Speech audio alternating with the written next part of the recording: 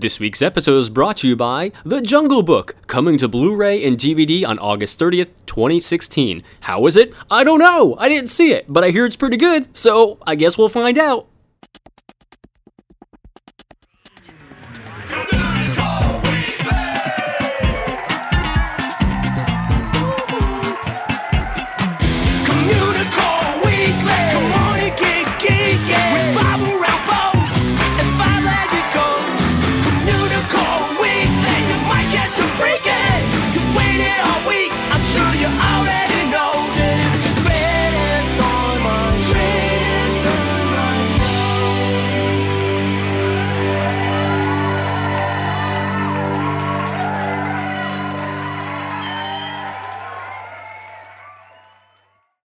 Hello, and welcome to Communicore Weekly, the greatest online show and home of the world's first pair of independently born identical twins. I'm George. And I'm Jeff, and I'm really excited to take a little exotic trip this week. You're going to San Diego? No, but close. I'm going south of the border. Ooh, we've got one of those in between North and South Carolina. No, south not of the border. No, George, not that place. Oh. I don't need a kitschy ashtray or fire. Salt and pepper shaker, maybe. Well, salt and pepper shaker I could probably use. I don't have any of those in the house, so maybe. Well, maybe. Do you have any of those on your desk right now? I don't actually. See? Do you? What if somebody comes over and needs some salt and pepper? That's just a fair point. That happens quite a lot at work, more than you would assume. I'm like 3 feet away from salt and pepper in the kitchen right now. So. So I guess it doesn't really matter for you. That's moot. It's a moot point. It's a moot point, I guess. I don't know. Anyway, which is a new Pokemon I caught today. It's a moot point. Gotta moot them all. Oh my gosh. Okay, let's go into the history segment. It's time for Disney History.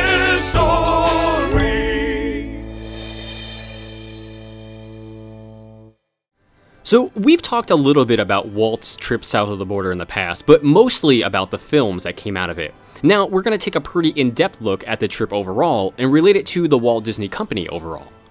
So let's take a trip south of the border with Walt Disney. No, not the tacky roadside attraction that's near me, as Jeff pointed out earlier. Mm-hmm. We are talking about Walt and El Grupo, or as I like to call it, how the Good Neighbor program changed the Walt Disney Company and also, the world. That should be the official title. I think that's the way to go. It's too much to say. Government, it's fine. That's true.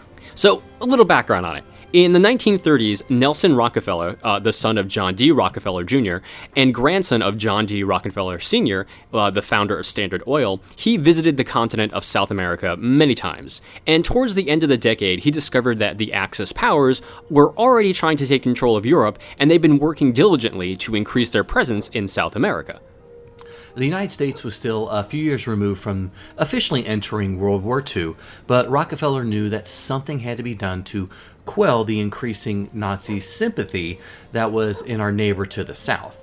And he was a private citizen at the time, and he traveled to Washington and urged something to be done.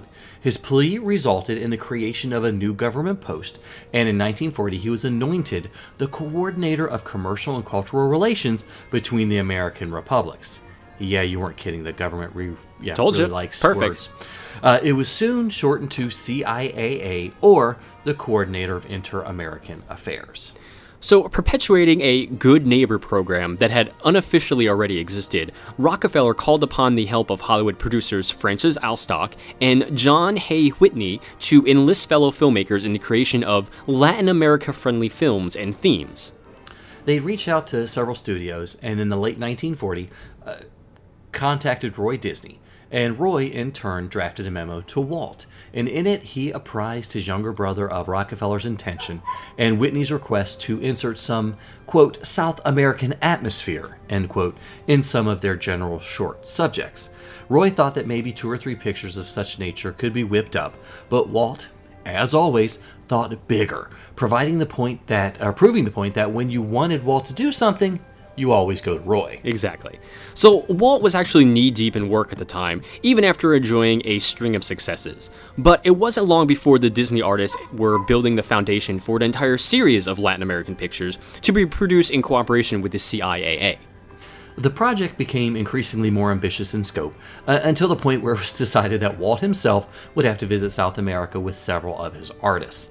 That notion had been put before him early on in Disney's requested involvement, as it was thought it would be beneficial to the cause if he embarked on a sort of goodwill tour to help stem the growth of growing sympathy for German and Italian interests. So, essentially, in the simplest terms, the US government wanted Walt to go down to South America to defeat the Nazis. I mean, I would totally watch that movie. Or that sitcom. I don't care. Exactly. Make it happen. However, it was a notion that Walt immediately rejected, and he said, "A goodwill tour? I'm no good at that."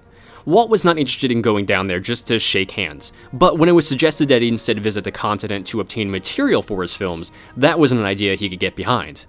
So would this be like a Netflix series that was near series be sort of like a cross between House of Cards maybe and Orange is the New Black? Could we put Walt in there somehow? I just think you did the elevator pitch, and we should work on this, but we'll have to talk about it later. Okay. Forget you heard that, guys. Yeah, you didn't hear that. So going back to our story, Bank of America wasn't as quick to back the idea as Walt was. So in 1941, the Disney studio was already roughly $3.5 million in debt to them. And the bank expressed concern over these South American films serving, largely as propaganda and not being potential moneymakers. And that's when the U.S. government stepped up, and rightfully so. Whitney advised Walt that the government would underwrite the tour expenses up to $70,000 with a guaranteed $50,000 apiece for 4 to 5 films, based on the trip, with the provision that the money be returned if the films produced a profit upon release. Now, in regards to the money, I'm going to come back to that at the end of this. So, by the summer of 1941, the Good Neighbor program was already in trouble. Several of the participants botched attempts at goodwill with their complete lack of knowledge in regards to the various cultures of South America. And one such example was a Universal Pictures film entitled Argentine Nights, which immediately offended the audience as it was meant to integrate itself with. And after a viewing of the film, complete with a widely inaccurate portrayal of our Argentina and its culture, riot police had to be called to the movie theater to subdue the enraged audience. So, in addition to this, celebrities who, unlike Walt, jumped at the chance to be sent on a goodwill tour, expecting to be treated like royalty, soon found out that the budgets for these little excursions weren't quite as extravagant as they expected. South America had grown awfully unimpressed with this program of ours. In fact, at one point, Brazil's foreign minister, Oswaldo Aranha, even had a little message for us. Quote, "The next goodwill mission that arrives in Rio, Brazil will declare war on the United States." End quote. So yeah, not working out too well for them. So yet another obstacle standing in Walt's way was the strike at his studio by the newly formed Cartoonists Union. So not only would Walt have to leave the hemisphere during one of the worst times in his studio's history, but some third-party observers went so far as to declare that Walt's labor dispute would further jeopardize the Good Neighbor program that was not doing so hot. And it was pointed out that labor is international, and South America would not look favorably upon a man who wouldn't deal with labor. Furthermore, sending Walt would be a serious mistake, they said. Geez, so I guess at this point, Walt had just better give up, right? Of course not. So what did he do, George? Well, by July 23rd, 1941, Walt finished personally selecting who would be joining him on the tour. So let's go through them now. First up was Lee Blair, and by the time the trip was about to begin, Lee was an accomplished watercolor painter who had lent his talents to the groundbreaking films Pinocchio and Fantasia. He had a distinct talent of capturing at-the-moment scenes, and not just with paint. Lee's ability to operate a 16mm film camera would also prove quite useful to the group, as he became one of the 3 camera operators who would record the group's activities while on tour. So next up was Mary Blair, who was the wife of Lee Blair. Now, Mary was herself an amazing artist, as we all know, before she even came to the Walt Disney Studios. She joined the studios in 1940, where she worked on several different projects, but she actually resigned from Disney in June of 1941 to focus on her own art. But when she found out Lee was heading to South America, she went straight to Walt Disney himself and asked to be rehired and be allowed to join them for the trip. And Walt, of course, agreed, and it was just one of his many good decisions. So Jim Bodrero, joined Disney at the suggestion of his friend, composer Leopold Stokowski. He was one of the easier choices for Walt in regards to the South America trip. Bodrero had met and formed a friendship with the visiting Argentine polo team when the Olympics were held in Los Angeles in 1932. Just prior to starting for Disney, he had published a children's book titled Bomba about a little Mexican donkey. The guy definitely loved Latin American culture. He also had a particular talent for drawing horses and donkeys. Bill Cottrell began working for the Walt Disney Studios in 1929. He started as a camera operator and soon moved into the story department. And after producing several ideas for shorts, Cottrell directed the Wicked Witch and Evil Queen sequences in Snow White and the Seven Dwarfs, and used his story talents to contribute to Pinocchio. In 1938, he actually married Lillian Disney's sister, Hazel. Boy, that's the ultimate brown nosing, I think. It is. Yeah. So Jack Cutting was an animator who worked on over a dozen Disney shorts by 1941. And in 1939, he directed The Ugly Duckling, which took home the Academy Award for Best Short Subject in Cartoons. A year before the South America trip, Cutting had already traveled there, assigned to oversee the Spanish soundtrack for Pinocchio in Buenos Aires. And one of the top Disney animators in the 30s, Norm Ferguson, had a very impressive resume by the time the El Grupo trip came around. Fergie, as he was affectionately called, was appointed supervisor of the South American tour by Walt himself. I loved his work with the Brown Eyed Peas. Me too. Definitely. So before Disney, Larry Landsberg was working in the movie business as a stunt artist. And after he fell off a horse and severely broke his leg, he hung up his stunt work and joined Disney in 1938 as a traffic boy. He later went on to say, quote, "It was the best break I ever had because it put me behind the camera," end quote. He ended up in the editing department, and in May of 1941, submitted a South American storyline and sketches to help with Disney's participation in the Good Neighbor program. Janet Martin was the wife of Larry Landsberg and worked in publicity, and she helped the group maintain a relationship with the press in South America and coordinated all written and photographic documentation of the trip. Jack Miller was another storyman who excelled at creating story sketches. He was brought along to not only help with developing stories, but creating characters as well. John Rose was another of the few non-artists to make the trip. He actually performed administrative duties for the studio and served as the business manager for El Grupo. And in addition to managing the group's expenses, he had to create a schedule that would allow the group to get the maximum use out of their time while they were there. And unfortunately for Rose, their schedule not only changed daily, but sometimes every hour, completely depending on what Walt felt like doing at the time. So it was probably quite the job. Yeah, and anyone ever heard of this Herb Ryman guy? Never. Anyway, yeah. So Ryman graduated from the Chicago Art Institute with honors before moving to Hollywood in 1932. He worked as a storyboard illustrator at Metro-Goldwyn-Mayer, and in 1938 met Walt Disney for the first time at a gallery exhibit of his work. Walt was so impressed with Ryman's work, he invited him to join the Walt Disney Studio. Ted Sears began his career with Disney in 1931. He was an animator, but Walt wanted him as a storyman, and Sears would eventually become the first head of this story department. One of the strongest storymen in the entire studio, Sears' selection by Walt was another easy choice. And while on the trip, his prolific story ideas were utilized time and time again. The third and final, quote, storyman of the group, Webb Smith was considered one of the studio's best gag men. His penchant for silly yet witty gags would prove invaluable in making sure that intelligent humor would be a part of the products and the tour that the tour would produce. Thanks to a referral from fellow Chenard alum, Frank Thomas joined the Disney studio on September 24, 1934. And while several artists made the trip, Thomas was the only one of the group who was a member of the animation staff. And while Walt admired his work, Thomas was originally selected for the trip so he wouldn't be drafted by the U.S. military.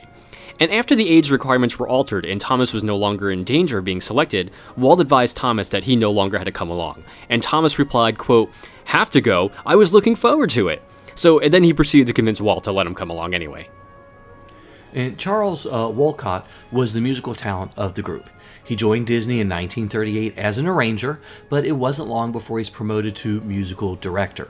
While on the trip, he was responsible for recording and cataloging all the various songs and musical traditions that the group would encounter, and there were more than a few.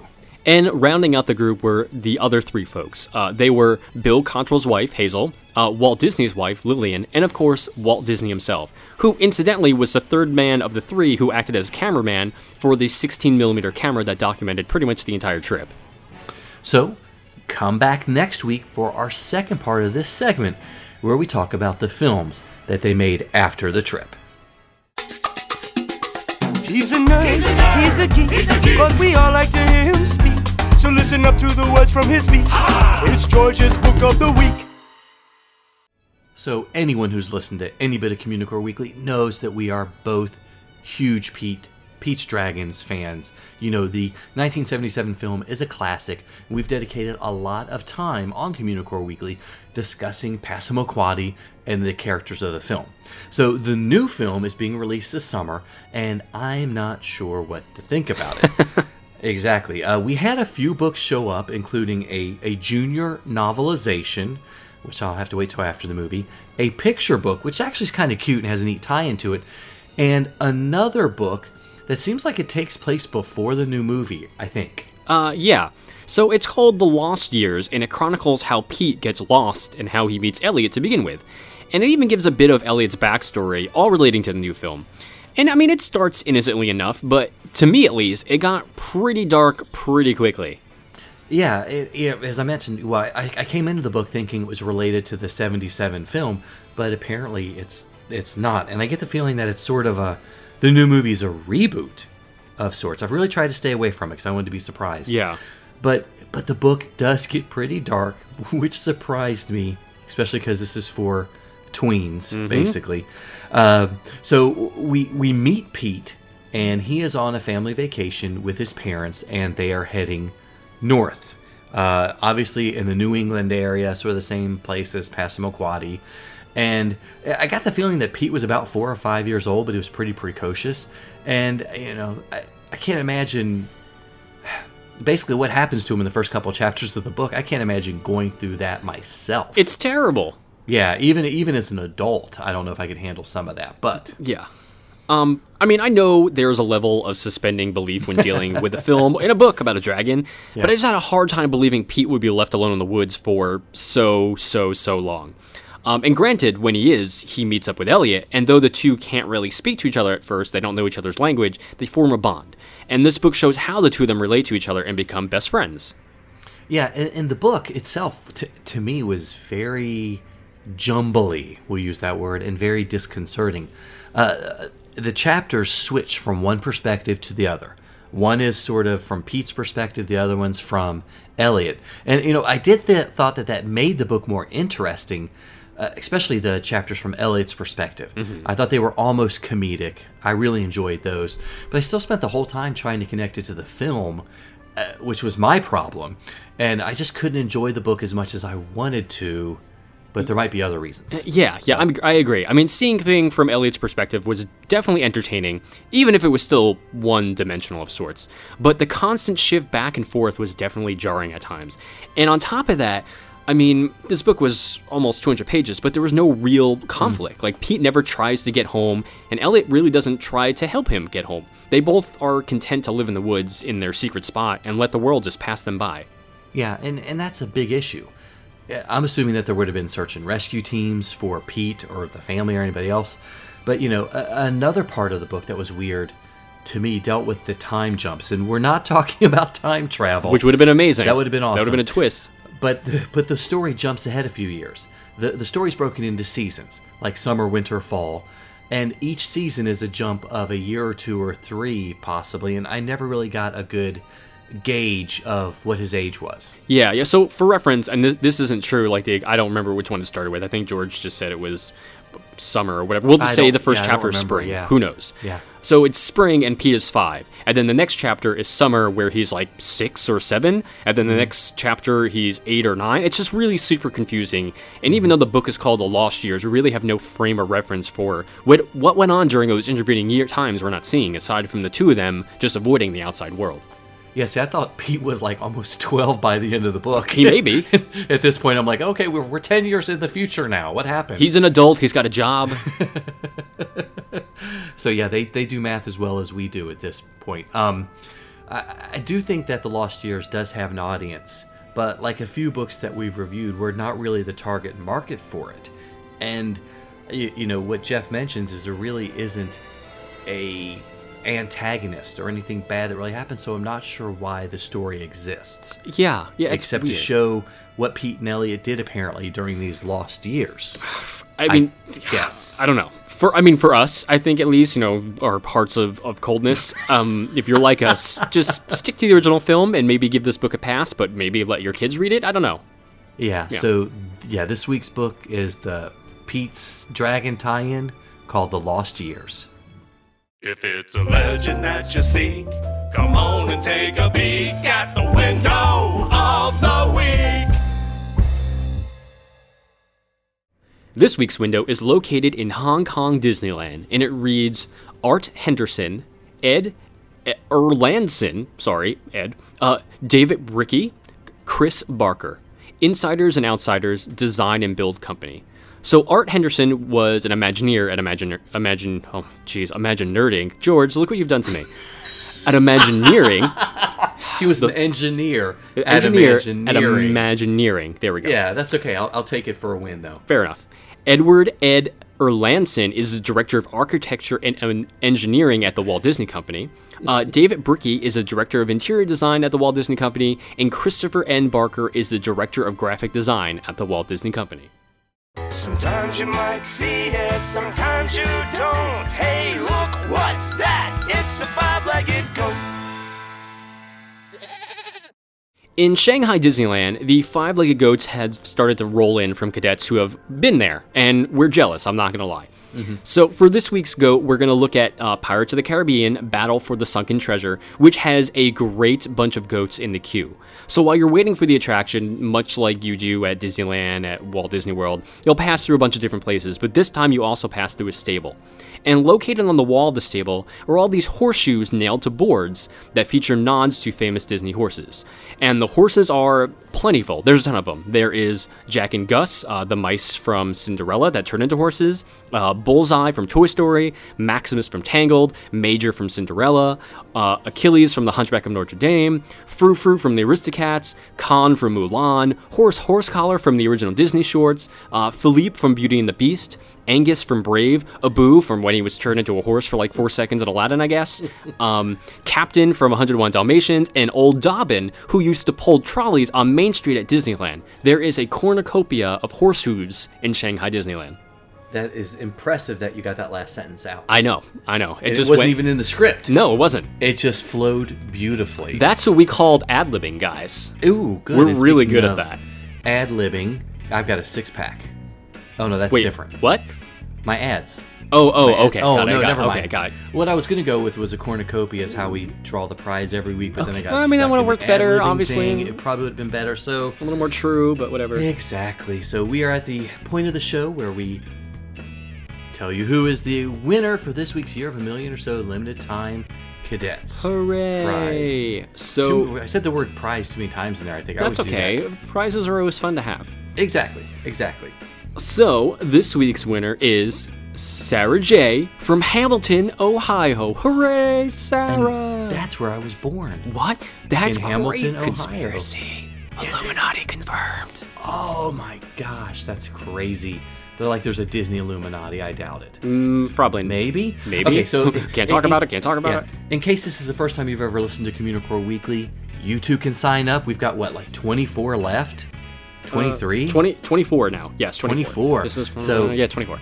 Yep, so email your name, address, and birthday. We need your name and address to communicoreweekly@gmail.com, and we'll add you to the ever-growing and ever-popular list of cadets that want to win a prize. Mm-hmm. Yay!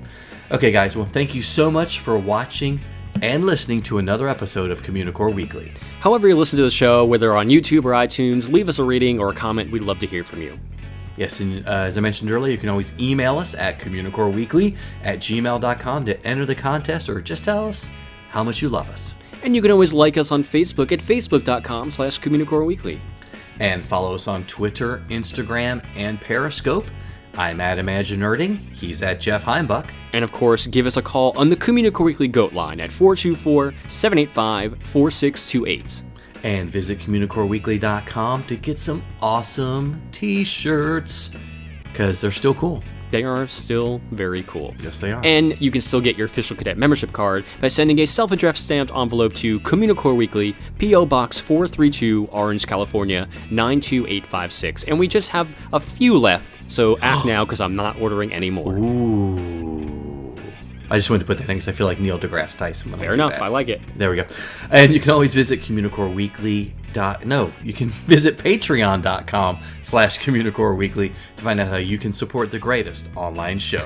For Jeff Heimbuck, I'm George Taylor. And for George Taylor, I'm Jeff Heimbuck. Thanks so much for listening, guys and gals. We'll see you next time on Communicore Weekly, the greatest online show.